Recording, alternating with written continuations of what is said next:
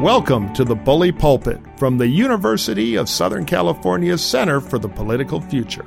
Our podcast brings together America's top politicians, journalists, academics, and strategists from across the political spectrum for discussions on hot-button issues where we respect each other and respect the truth. We hope you enjoy these conversations. Well, what a treat to be back here at USC, Fight On, and hosting the best panel, because we're going to get into some fun and very important stuff here. Let me introduce the guests. You heard my name, Jonathan Martin. I write a column for Politico. Hope you'll read it. Let's start with Nick, furthest down. Nick Troiano is a civic entrepreneur based in Denver, Colorado, and he serves as the executive director of Unite America, which is a nonpartisan organization dedicated to improving government functionality and representation. With a decade of leadership experience in political reform, he co-founded Americans Elect in 2010. Nick first gained national attention as the youngest and most competitive independent House candidate in the country in 2014.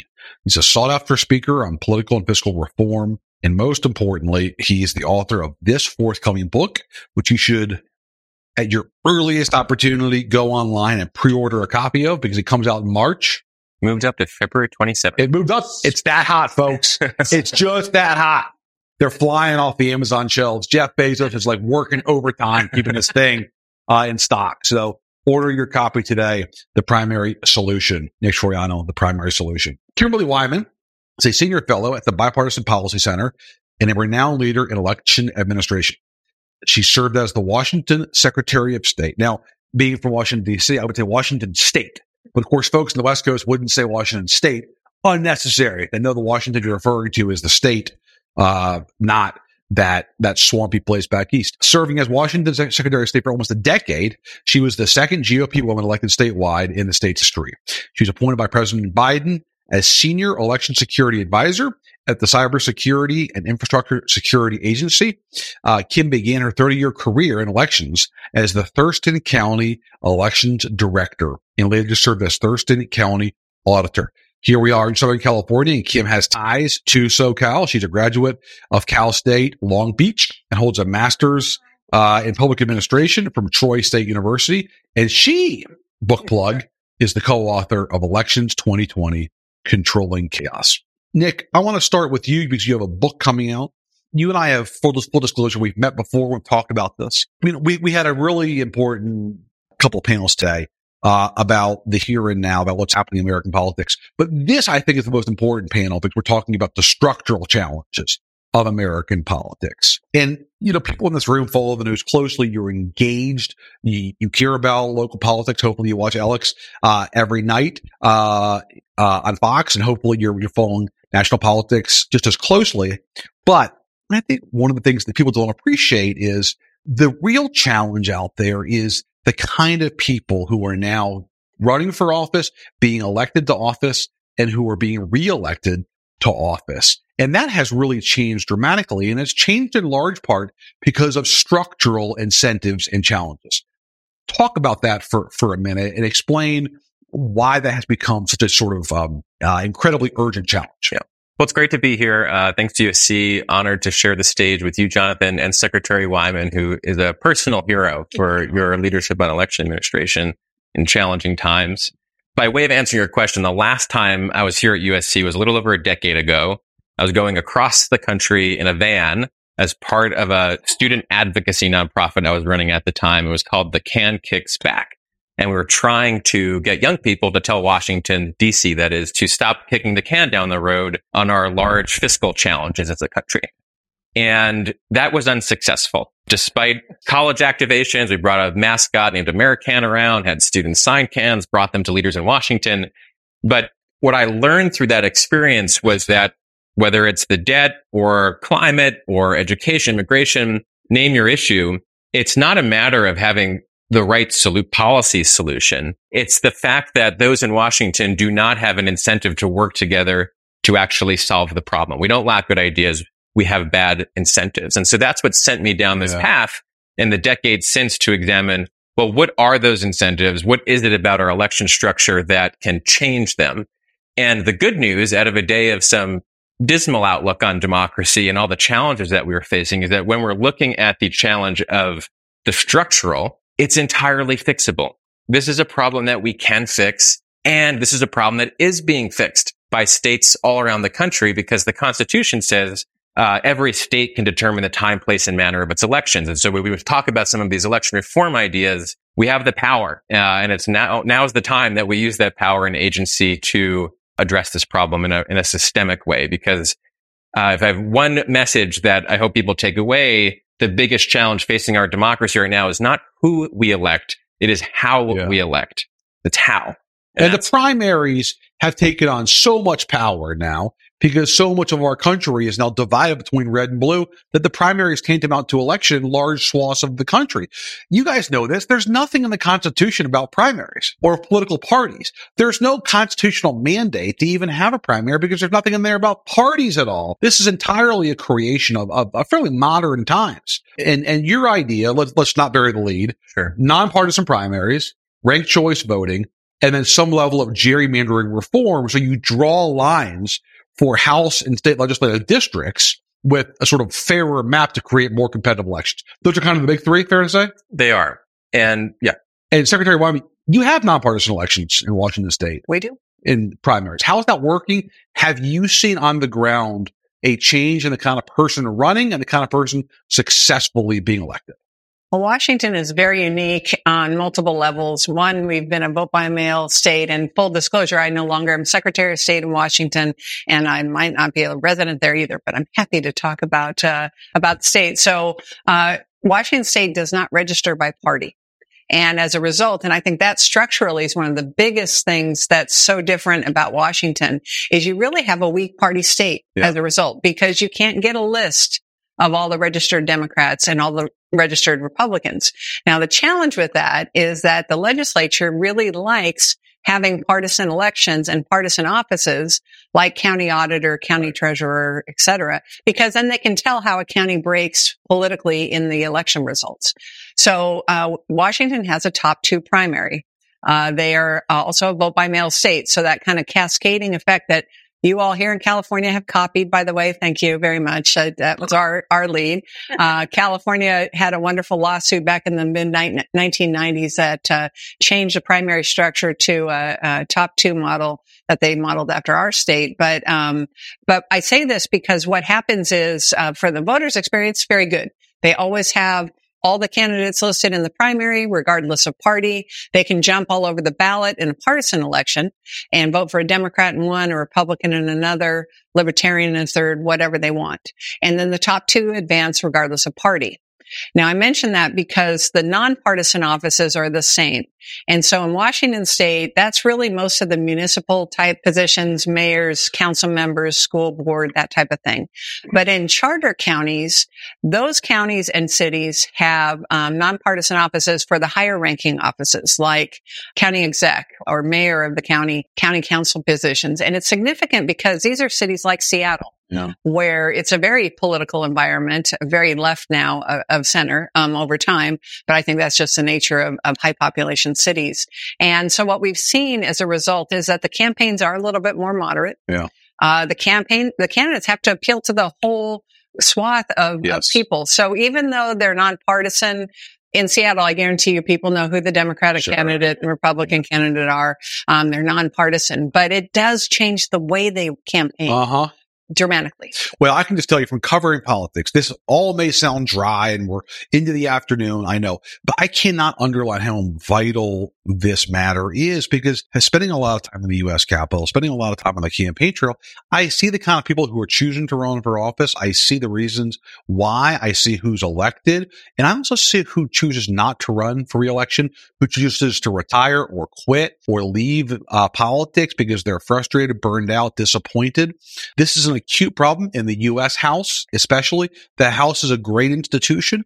Historically, obviously, in the Constitution, every tax bill comes from the Ways and Means Committee. The Speaker is second in line for the presidency. The House is a shadow of what it used to be today because the quality of members in both parties has diminished dramatically, and too many members of the House leave because they're frustrated there. It happens all the time. You're seeing an exodus now to the exits because they're frustrated with the sort of dysfunction there. And a lot of that stems from the fact that 80% of the members of the House, their entire life, they wake up every day thinking about either their primary on the left, if they're a Democrat, or the primary on the right, if they're a Republican. That's what they are concerned about. They orient their public lives around surviving a primary every 2 years because the general election's irrelevant in their districts. That's a loaded question, but it leads me, or a loaded pretext to a question. But what I want to ask is, so we have ranked choice elections, gerrymandering reform, and what's the third one? Nonpartisan. How do you rank those? Well, to start with you, Secretary Wyman, those are obviously the three most popular reforms. Mm-hmm. If you could wave a wand right now, which of those three would you enact immediately? Primary reform. It's close because, and I don't want to steal Nick's thunder because he's the one who did all the research, but the vast majority of people in this country who are elected to public office, certainly to Congress, but also in state legislatures, are determined in the primary. And when you have a state that has a closed or open primary where you're limiting access to that participation, you dramatically are shrinking the number of voters who are actually selecting the people who are going to go and serve and represent the entire district or the entire, state. And that's problematic. And that's where we're seeing this terrible combination of safe districts. I only have to worry about my side of the aisle and I just have to worry about getting primaried. Yeah. It really narrows your focus. And I think it's probably of the three, the quickest, easiest lift. Not that it's going to be an easy lift, but I think of the three, it's easiest. Nick, what say you? Happen to agree. Why? If there's not just one thing that we can do, there's not one silver bullet, but we have limited time and resources. So the question is would we prioritize? And the reasons why, abolishing party primaries, it tops the list for me, is that it's the biggest solvable problem in our political system today. It's the biggest because it has the greatest influence on the incentives of our leaders. When I was a freshman studying government, we learned about David Mayhew, who said that members of Congress are single-minded seekers of re-election. That was his big theory in the 1970s. Well, it turns out to be true. And it turns out to get reelected, the first thing you have to worry about is whether or not you make it through your partisan primary.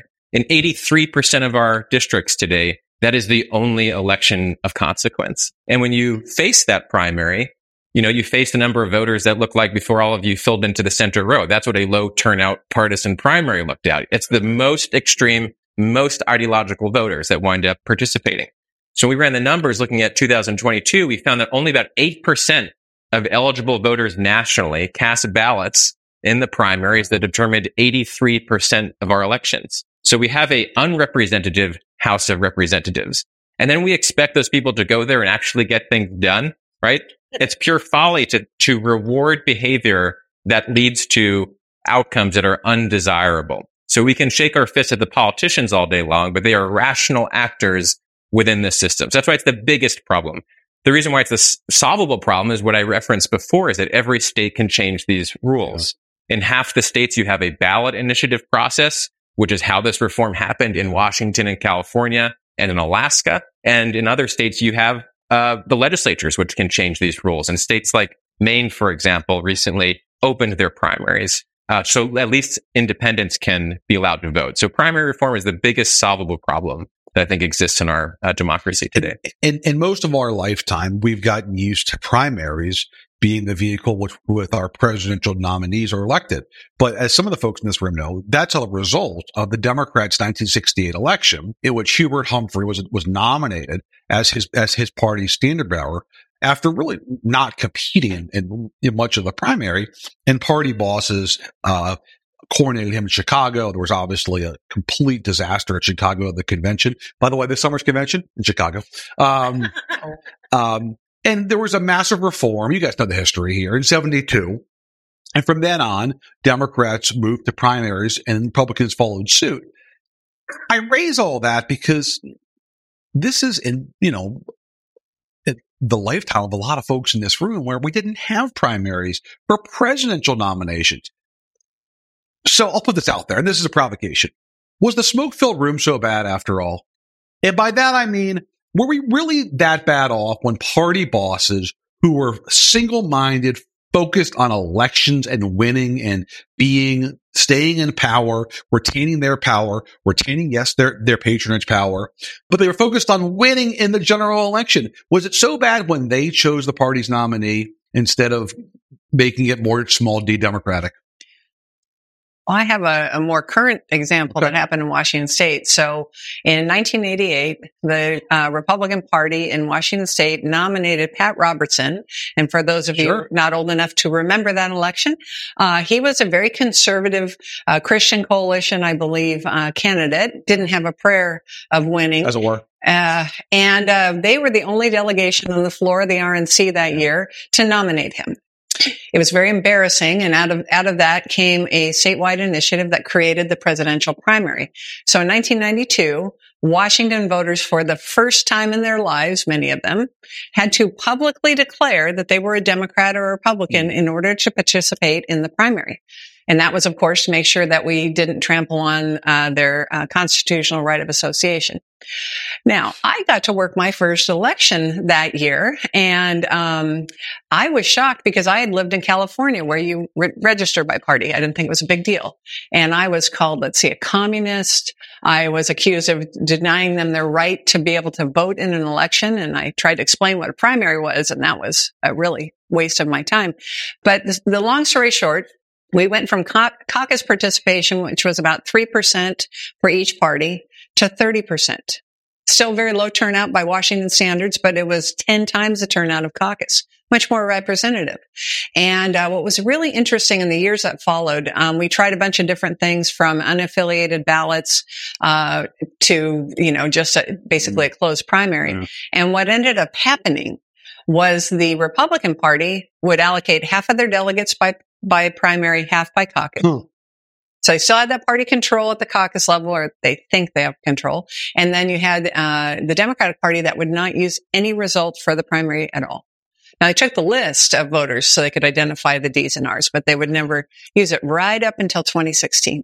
And I was up for re-election. It was a blistering re-elect as Secretary of State, and I was advocating for, really trying to get the parties to commit to using the results and bringing back the unaffiliated ballot. To which the Democratic leaders had a bunch of hearings and made me look like I was, crazy, and they went ahead and did the same old, same old. Well, you remember in 2016, Hillary Clinton had a little opponent named Bernie Sanders. Right. And so for the first time, the Democratic Party was schooled in the difference between a caucus and a primary. Yes. Because as you can imagine, Bernie Sanders won the caucus because a bunch of students got really organized and were really smart and overran the caucus.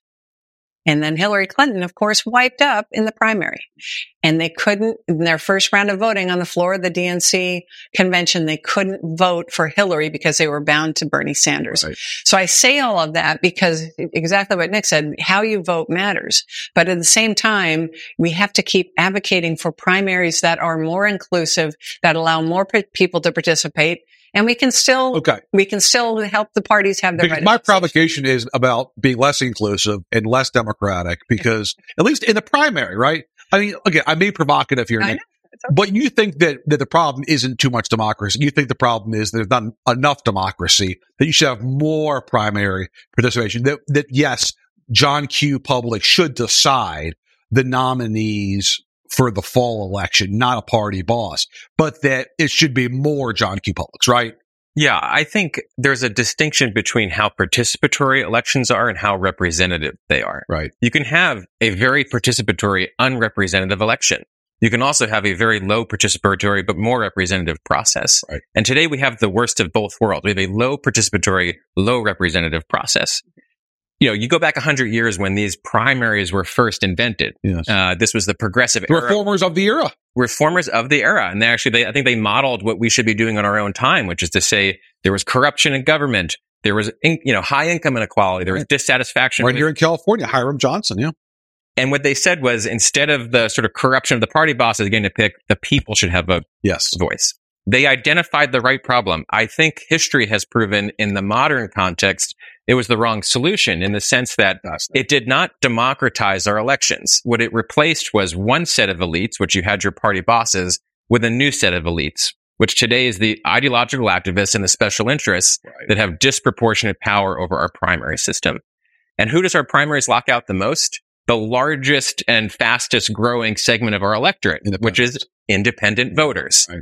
27 million independent voters this election year will be silenced in the party primary process for president and for Congress. And who does that disproportionately affect? Veterans, most of whom 3x of the number of veterans are independent versus registered with the party. It's part of the culture of that community, and young people. So we're telling people who fought for our country, you can't have a vote. And we're telling people who are the future of our country, you can't have a vote. And we wonder why we end up in so many elections with a choice that most of us, aren't too satisfied. It's a good pitch. That's a good PowerPoint. I like that. That's it's very compelling. But you guys, let's talk about impediments for a minute, because Secretary, you were a Republican. You were a Republican. Nick, you obviously ran as an independent, but some of your best friends are Republicans, I'm sure. You guys know that this is a big challenge, that the Republican Party, certainly today's party, sees this as a Trojan horse to get what they would call rhinos into general elections, right? And I wasn't casting any aspersions. But, Alaska being the most obvious example of this, right? Where Lisa Murkowski is a U.S. Senator today, still, in part because of their ranked choice primary system, right? She survived a primary threat because of the nature of how they nominate their candidates. What do you say to Republicans who believe that this is some nefarious scheme to, dilute their nominees? The first thing I would say is look at the results of the 2022 election. That was a winnable contest for the Republican Party. They could have control of the Senate today. What happened was in states like Pennsylvania, Georgia, and elsewhere, they wound up nominating candidates through the party primary system that were too extreme for the general election electorate. If there's a party that should be championing these reforms out of entirely self-interest, it ought to be the Republican Party today. And what's interesting is that in some states, including in Alaska, Republicans were the original champions of these ideas. The first ballot initiative for ranked choice voting in Alaska was championed by Republicans who were upset that the state elected a Democratic governor with less than a majority of the vote. So I don't buy a lot of the, partisan reflexivity to opposition to these issues. I think it's actually in both parties' interest because they've lost control over who their standard bearers are for their parties now and their platforms. And so I think the opposition that we're seeing is sort of not grounded on the facts. It is a reaction to a couple select races that we've seen in Maine and Alaska, where polarizing Republicans, including Sarah Palin in Alaska, wound up not being able to win a majority of the votes. The right takeaway is let's put up candidates who have broader appeal under this system that rewards people who have broader appeal, not to fight the reforms themselves. Kim, jump in there if you want. Oh, I was just going to say that having been a Republican in a very blue state and having to keep my base happy and then appeal to enough moderate voters, middle voters that I could win an election. For me, it always came down to, as Secretary of State, I would not weigh in on social issues. Drove my opponents absolutely nuts. I wouldn't publicly say where I stood on it. And it was a core belief I had from being an election director. I could have an initiative on the ballot and it could be a social issue. Probably will be gay marriage, guns, abortion. And I can't afford people to know what my stand on that issue is because it taints the way they think I do my job. Now, I say that because people always ask me, well, how did you win in such a blue state? I forced my opponents to compete on resume. And I think as we look at hearing some of the panels earlier today, that's the biggest challenge, I think, for Republicans across the country is that the Dobbs decision, I don't think they get it still. When Kansas is saying, yes, we're going to make some changes here and we're not in line with the outcome of that Supreme Court decision, it's an indicator and they're not waking up. And I can tell you that is an issue that Democrats effectively in my state used against Republican candidates because it doesn't matter what the answer is. If you're choice, you lose the middle. If you are life, you lose the base. And mathematically, you can't win. And it's amazing to me with no matter what primary general system you're talking about, candidates don't get that piece. So it's multi-layered. It's not just a structural piece, but structural is a real important part. Nick, you make an important, I think, argument for why Republicans should get behind this. Better candidates, better chance for success, because obviously power does ultimately win the day when you're talking about politics. But I want to stay on power for a minute because it does seem like one of the other impediments to these reforms is the matter of power, because a lot of these reforms would have to, at least in some states, be approved by state legislatures, governors, And well, boy, they'd have to limit some of their own power, right? If you like the current system because you're surviving politically or thriving politically, what would drive you as a politician to enact some of these reforms? Yeah, I think that's a great point. In doing some research for the book, what I really appreciated was that when the direct primary came to be a little over 100 years ago, it wasn't just the outside agitator saying the people deserve a vote. It was recognition within both major parties that the current system wasn't working for them. There was a lot of factionalization within the parties. There was a lot of discord and division. And so they also thought that moving to a new kind of process would solve those problems. So I think it's important for a reform movement that's looking to disrupt a status quo that isn't working, to meet the policies and in some case politicians where they are. What are the problems that they're experiencing? There's a campaign in the state where I'm from in Pennsylvania to open the state's primary so 1 million independent voters who can't vote there. And the argument for Republicans is you can stop losing statewide if you start nominating more mainstream candidates. Right. And the argument of Democrats is this is the future voters that you can start courting at the primary level, before the general election. My parents are still independents in Pennsylvania and had a disheartening experience some years ago of showing up to the polling place only to be turned away. Yeah. You think about that in our country right now. And when I was talking to my dad before this last election, we were talking about, who we might support in the general election. They're classic kind of swing voters. And he told me, I'm not voting. And I said, you're not voting? What do you mean? Do you know what I do? And he said, well, I couldn't participate in the primary and I don't like any of these candidates. And I have a feeling there's a lot of people like my dad out there who feel just awfully disenfranchised by the system and that the parties would do well to invite in. Unfortunately, I think that both parties are okay being, 51% of a declining market share in this political duopoly that we have. And it might take some new competition coming into the system to actually sort of shake them awake on this issue. Yeah, I mean, you can speak to Washington state Republicans who, certainly in some quarters, would prefer to lose statewide elections than dilute their product. They haven't won a Senate race there in decades. The governor's race will be a fascinating test this year when you've got potentially a strong candidate running, Dave Reichert, for the Republicans. But I mean, part of the challenge here is that you do have activists who would rather be pure than who would win.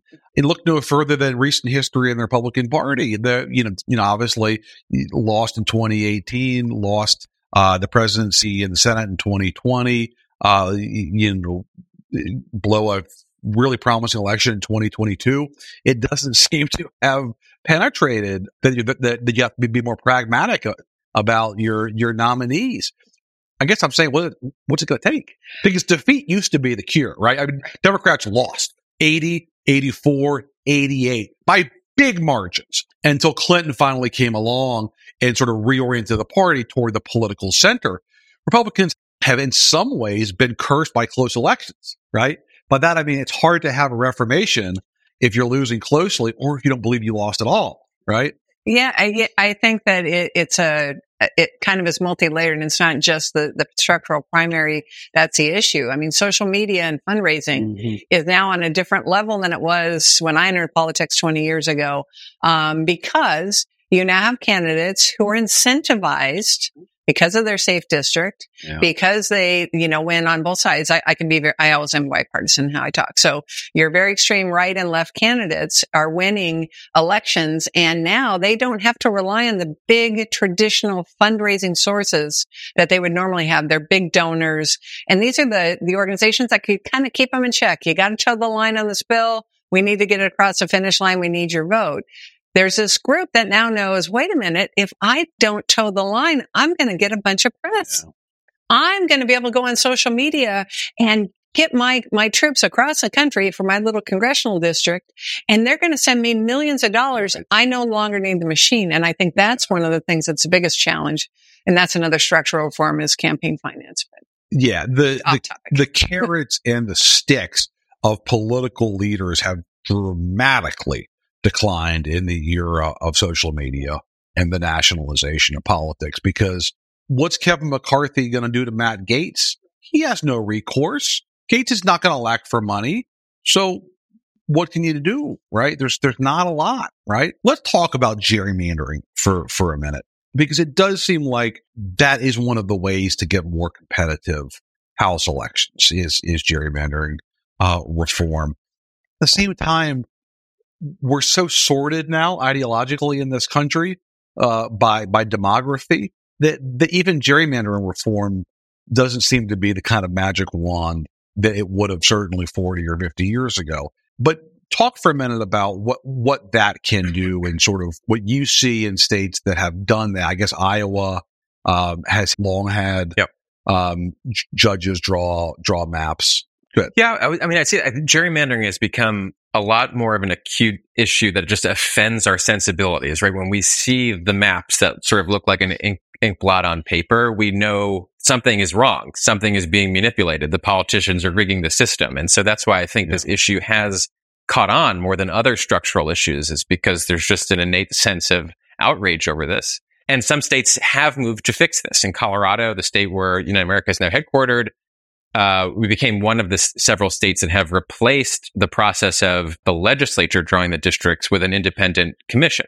right? Sort of like here in California, right? Where you take it sort of out of the self-interested politicians and in the hands of people that are hopefully more putting the sort of public interest first and using established criteria. The challenge with this is that the ceiling on the impact, I think, is quite low, in part because when you look at the number of competitive seats that are no longer competitive for Congress over the last 20 years, a majority of those seats were a result of our own geographic sorting, right?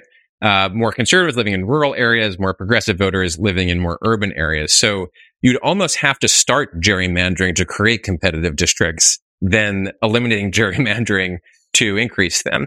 And that is why I think attacking this from the primary angle is more impactful, because even if you have a safe seat, even if it is a district that leans heavily Republican or Democrat, you can have multiple candidates advance from the primary to the general election, like Alaska does, where you have the top 4 move on. And so you can have, say, 3 Republicans and 1 Democrat or vice versa, and give voters a choice. You can choose your flavor of Republican or Democrat, even if you're not from that party. So in spite of our geographical sorting, if we have general elections with multiple candidates, we sort of get around that challenge. Yeah.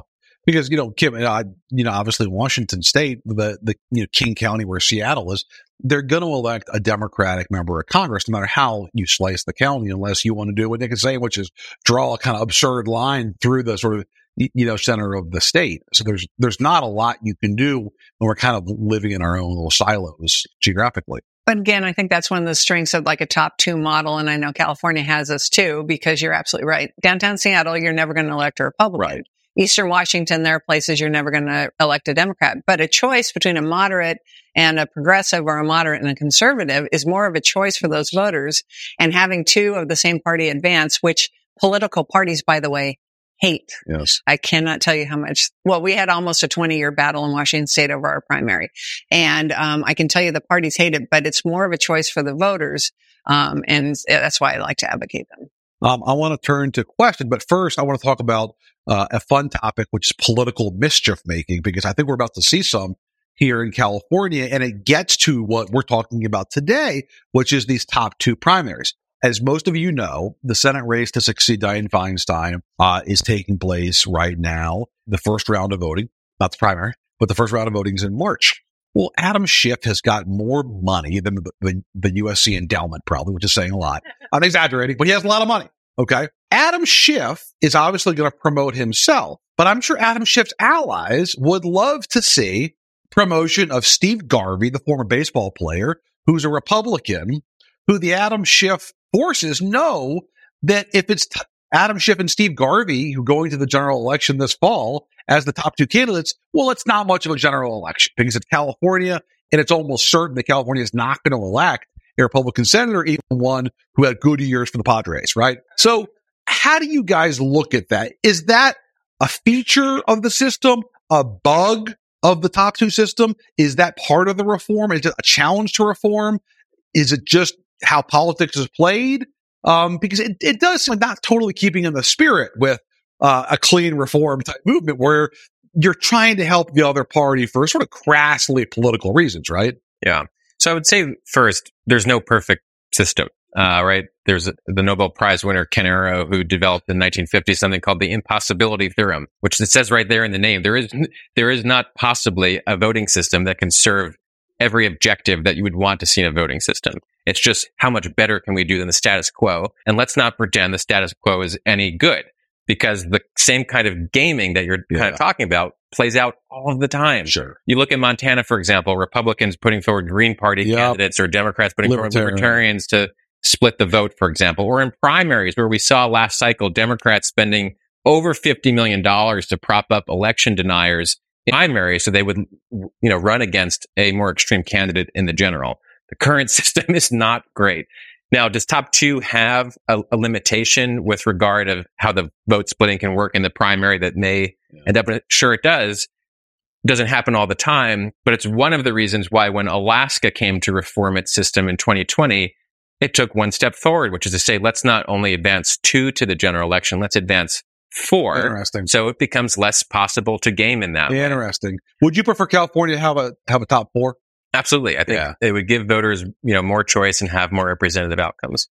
Please. I would, though, add that political parties, again, they kind of hate anything that results in 2 of their candidates advancing to the general. Yeah. Because they don't want to spend money in the general election on a race they're going to win. Yes. From a party standpoint. They don't want to talk about it, but I can tell you that for a fact. And so that is the thing they always talk about. Well, party rating. They're going to go over. They already know who the nominee on this side is, so they're going to rate. In the top 2, they're not incentivized because you only have one vote. And, I can tell you, I had a 7-way primary in my first statewide run. And luckily for me, the Democrats didn't quite understand that putting 3 candidates in against me was bad because I walk into the primary or general because I get 30% of the vote right away. But we had a lieutenant governor's race, 4 years ago, maybe more, that, it was like 11-way field. Yeah. And everybody said the same thing, go over and vote for the weak, whatever Republican. Well, it turned out the 2 Democrats went. And it was truly a choice for voters. Now, arguably, Washington is now a blue state like California. I think some still hold out hope. Yeah. But at the end of the day, you had a moderate Democrat and a progressive Democrat.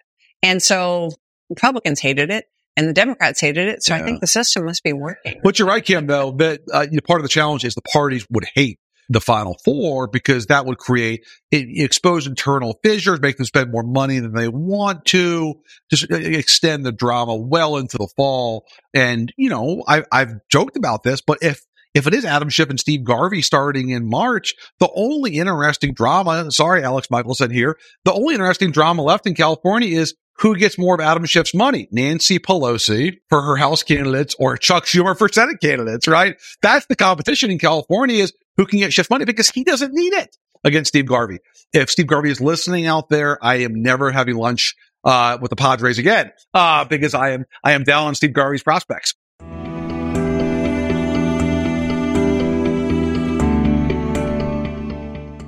We hear about violence all the time in the news. Yet we rarely hear stories about peace. There are so many people who are working hard to promote solutions to violence, toxic polarization, and authoritarianism, often at great personal risk. We never hear about these stories, but at what cost? On Making Peace Visible, we speak with journalists, storytellers, and peace builders who are on the front lines of both peace and conflict. You can find Making Peace Visible wherever you listen to podcasts.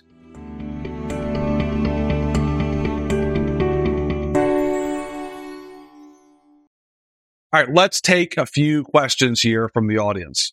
The aforementioned Alex Michelson. The prerogative here of the local media. Wow. Yes. First question. I will. You guys all should watch Alex, by the way. If you Thank you. And read Jonathan's column. It's the best column in the country. Thank you. Since I know so much about California, I don't know that much about some of these other states, and there's a lot of other people here do. So can you give us just sort of a state of the rest of the country? Where is your message working? Are there places where this is potentially a prospect to happen?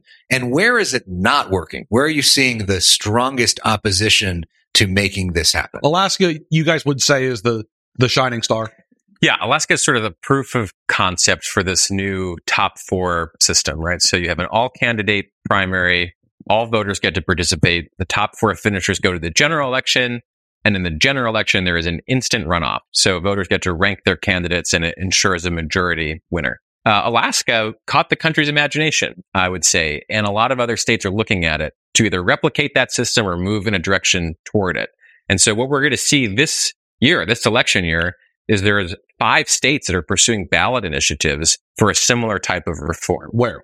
South Dakota, Idaho, Montana, Colorado, Nevada, and actually Arizona. So 6 states where you may see this type of reform actually on the ballot.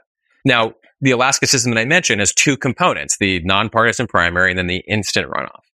And also known as ranked choice voting. And ranked choice voting in particular has taken on sort of a life of its own in inspiring some backlash. And so there's some opposition to it. Some states have actually moved to ban it. States like some of the ones that I included in my list earlier. Most recently, the Georgia State Senate just banned it. As it happens, the same ban bill was in Virginia and on a bipartisan vote got knocked down because the Republican Party has used it to nominate its successful governor, Glenn Youngkin, right now. So these issues don't fall neatly on party lines. It's usually the party in power, wherever that is, that has a sort of reflex against it. But short answer is many states are sort of in the pipeline of pursuing these initiatives. Just 10 seconds. Explain ranked choice. Yeah. Just kind of curiosity, who here is sort of familiar with ranked choice voting? So you have, multiple candidates on your ballot. Instead of only choosing one, you have the option of ranking them. And then comes the vote tabulation. If someone wins a majority of first choice votes, that's it. If the election is over, they're the winner. If no one wins a majority of votes and the candidate with the least support is dropped off the ballot, and any voters who supported them, their second preference is counted instead. And that's redistributed. And that process repeats until someone has a majority. And the easiest way to think about this is it's just like a runoff, except it happens instantly. So it's sort of faster, a cheaper, better way of holding a more representative election. And keep real fast, the states that aren't working are basically most everywhere else, right? I wouldn't go that far, but yeah, it's a challenge. Is it the places where the legislature has to do this? Is it much harder in that system than a system where people can do it through initiative? Yes, in short. What's going to be fascinating to watch is the states that try to block the ballot measures. We're starting to see this now with Republicans in some states. I think Arkansas, for example, they see that voters can enact ballot measures in the way the Californians have been doing for decades and decades now. And what they're trying to do is raise the threshold so that a simple majority isn't enough to pass some of these referenda. You have to get 2/3 of the vote in a ballot measure to enact ranked choice or to enact, top 4 or whatever, because they see where the reform is coming and they're trying to make it harder and harder. Yes, ma'am. Thank you. First of all, I want to remind everyone that in California, as an independent voter, you can choose to vote as a Democrat. So I wanted to say that because I know you're not from here, so you wouldn't know that. My question was going to be, though, about ranked choice voting, but I think I'll switch it to what is your opinion about open source voting? Are you familiar with that and how that works from a infrastructure standpoint? Get that question. You said open source voting. Yeah. Yeah, no, I'm not sure. It's basically utilizing the technology, greater security in the process. You mean actually election systems, open source? Election systems. Apologies, I thought you meant the primary. No. Yes. Having now just lived through 4 years of repeated accusations about voting systems and vendors and vote rigging, I have a little PTS at the moment. We've had it attacked. I think that open source is good because you have that validation of the code and people can look at it and we can build these systems that are open. But at some point, voting systems need to be secure. They need to be something that people can't see into and can't get into, which is really the foundation of my understanding, at least of open source code. So, I think that 2020 pushed all of that forward, quite heavily. And I think that, right now, election officials like myself are concerned that the few election vendors we have in the election space are going to leave because there's no money in it and you just get trashed and defamed. That's what they don't like about it. They want to keep selling you that system. Right. System. So, and then on the ranked choice voting piece, many think that people of color stand a better chance, particularly women in the ranked choice. Do you agree with that? Yeah, there's a great new report out from one of our partners called Fair Vote, which just looks at the impact of ranked choice voting on communities of color and women. And they do find that it is advantageous to these communities, in part because it deals with this issue of vote splitting, right? So if you're a voter looking to elect someone who looks like you, but there are multiple candidates on your ballot, that sometimes can dilute the vote and you wind up with not a representative outcome. And so after it was used in New York City, for example, that helped the city council become sort of the most diverse, I think, majority women council that they've had. So there's good evidence to show it can improve that. Yes, sir. I have a two-part question. The first one, has there been in California, we have 40 million people and growing. Rhode Island, you've got about 1 million people. So we've got 2 senators, U.S. senators for each state. Is there any discussion about increasing the number of senators in a larger state versus, the first part. The second part is, I know that there's been reform of the electoral counting in response to January 6th. They're trying to come up with new laws to prevent that from being a question in the future. Yeah, you do hear a lot more, especially the nature of the Senate having a rural bias, the Electoral College. You hear the combination of these two things by a lot of Democrats these days to lament what they would call minority rule in this country, in which the country can be governed by a Senate and a president that does not have a majority of the country's votes. That's a lot harder than what we're talking about today, because you have to get a constitutional amendment. And that's just a much steeper climb, because that's the structure of the country. We're talking about state by state, largely nominating procedures here. It's just a lot easier, I think. Is there anything you guys want to say about the Electoral Count Act, or is that? It did pass. And so I think we've cleaned up some of the gaping holes from 2020. At least I hope so. But who knows what's going to get thrown out at the end. We're election officials are risk managers by nature. And all we do is spend our time trying to figure out what could go wrong and how to have alternative plans so that you have a resilient system. And I can tell you that my colleagues across the country have spent the last 4 years doing nothing but focusing on 2024 to make sure that they're ready. And so, we'll be ready. And the 14th Amendment also, making that more explicit. Yes, sir. Yeah, I have a too much democracy question. Yeah. In LA County, we have, for a lot of our races, nonpartisan top 2 for our judges and, for example, our district attorney race. One of the problems I see is, for example, in our district attorney race, there are 12 candidates running against an incumbent. Everybody has an opinion about the incumbent, but nobody has any opinions about the 11 other candidates. If they appear together on a candidates forum, they might get a minute each. Right. So and the same thing with judges. If we have in LA County, where we have we forget how many we have, like 20 judicial races on the ballot with multiple candidates. So I don't know. Have you ever focused on how you get?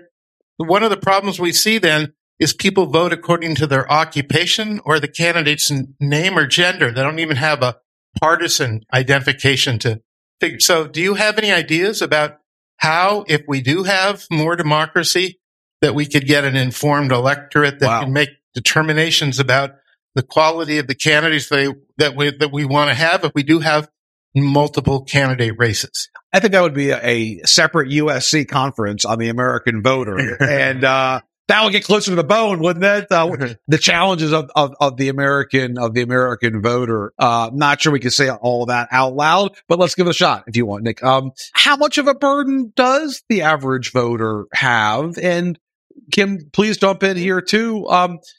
Isn't some of this, the responsibility of a citizenry, which frankly is just not as engaged as they were in an earlier era on public affairs? Well, and I think the challenge in U.S. elections across the board, not just here in Los Angeles County, is Americans vote on everything. Yeah. And I just heard a colleague say this, and I thought it was really telling, that a U.S. voter will see more candidates and races on a single general election ballot than a voter in the UK will see in their lifetime. Oh, that's fascinating. So you just start there, and it's this voting for all of those down ballot races. It's really challenging. In fact, it will be interesting to watch California now that all the elections are going to be held in the even year. And the idea is good, but what I know in Washington that we've seen is that the odd year elections have lower turnout because they're nonpartisan. People don't know. You get into judges. No one, unless you happen to know an attorney, knows how to vote on those races because they can't really tell you where they stand on anything. So we see a decreased turnout. And I know a lot of advocates focus on, there must be something wrong. You got more people to vote. I think voters are uncomfortable voting when they don't know what they should know. And they would rather not cast a vote than cast an informed vote. And I think one thing that California and Washington do very well is provide a lot of voter information. And I think across the country, that's where we need another place we could start. Why doesn't every state have voter pamphlets? Why isn't information available online so people can find out information about candidates? We take it for granted on the West Coast, but as you move east, it's not the same story. And voters are the most engaged with the elections that they're least close to. Yeah, well, right? there is that. Yes. Because the local elections they know the least about, and that's what affects them the most. Yes, sir. Yeah, sort of ties into that. And it's a little bit of election reform, a little bit of this last guy's question. What do you think about increasing the size of the House? There's nothing magical about 435. Guys, what do you think? I think it's a good example about things that we take for granted today as being, oh, it must always have been like this and always will be. But, for a long time, it wasn't. Yes. We, as many of you know, continued to grow the size of the House as the population has grown until sometime in the 1920s or 30s, we said, we can't fit any more chairs in here, so we're going to stop. Doesn't make any sense. I think there's lots of good arguments as to why increasing the size of the House can actually increase how representative members are and bring politics a bit closer to the people. I don't know how viable it is. If you talk to the average voter, if you ask them, hey, you want more politicians? They're probably not going to respond positively to it. So in theory, yes. In practice, a bit skeptical. Last question. Thank you all for being here. I just wanted to ask how you thought AI and emerging technologies will impact the information ecosystem in the upcoming elections. I specifically was thinking about this because I know there was a recent law in Washington state passed about legislation last year requiring disclosures on deep fakes in election media. And I was wondering if you think other states will adopt similar types of measures. It is top of mind again in the election community. I know that is the thing we're most concerned about is one, for all of you, for all of us as voters, how do you tell the difference? How in the modern era do you know if a picture is legitimate or a video is legitimate or recording? And we all are good, but we're not that good. And so I think the biggest concern, besides just voters getting bad information about a candidate or a campaign, it's our nefarious actors. I know we've heard a couple of speakers mention it today about foreign actors that are really trying to sow discord and trying to divide us from within and make this country fall from within. And they're doing a pretty great job of it, quite honestly. China, Russia, Iran in particular. What worries me is now they can do things at scale. That they couldn't do 4 years ago. Now they can do a DDoS attack on a phone system on election day. I don't want to say those out loud because you're just giving the bad guys ideas. But the same types of things, you can have all sorts of things hit right before election day, and how do you undo it? Republicans, you vote on Wednesday because there's so many people we anticipate coming on Tuesday. We don't have enough space, and so with Trump's voice or with some voice that sounds like Trump, right? I mean, it's a brave new world. Speaking of separate USC panels, that's going to have to be a separate future Dornsife panel talking about the impact of AI on elections. Is there anything that you guys want to close with besides plugs for the books? Yeah, I will just say just quickly on that topic, I think it also begs the question of what is our capacity of our Congress to even grapple with issues like these, right? The last time several leaders on this issue before Congress, they confused TikTok with Tic Tacs no fewer than 3 times. So, we're increasingly being governed by a gerontocracy that doesn't understand these issues. And so the challenge, I think, is how do we have a political system where our best and brightest want to run and serve? Yep. And right now, our system is sending all the wrong signals that this isn't a vocation for them. And that's what's concerning to me as I think about any major issue, confronting the country. That's my pessimism. My optimism is that there's nothing wrong with the way that our democracy is functioning today, that our same democracy does not give us the tools to fix. I experienced that when I 10 years ago ran for Congress as an independent. High barriers to entry, but hey, I can collect 7,500 signatures and get my name on the ballot and start to talk to thousands of people in my district about making this change. Or hey, 10 years later, to put together an organization and start helping to pass these ballot initiatives around the country. So the most important thing is we just can't lose the agency that we have to do something about this. And the most important thing is then focusing that agency on what is both achievable and what can make a really big difference. And I would just remind everyone here, because I have moments where I hear things like that. It just stresses me out. We've been through way worse as a country. Many times in our 240 years plus.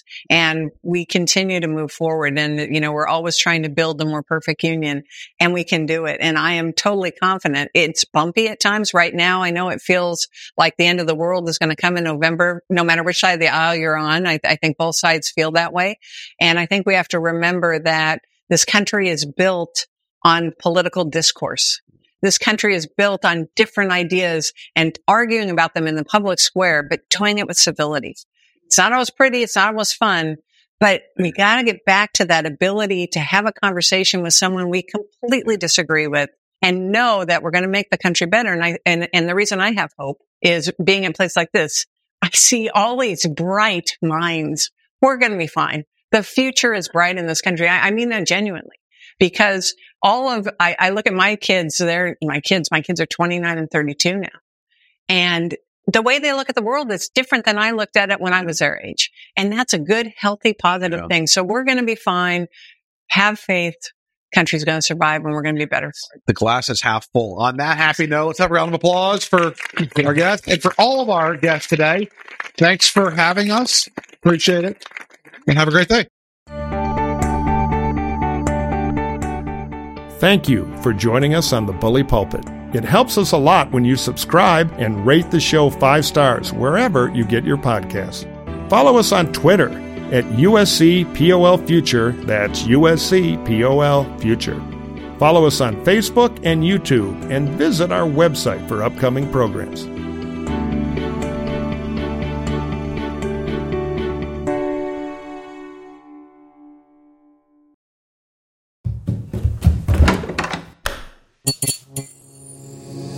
This podcast is part of the Democracy Group,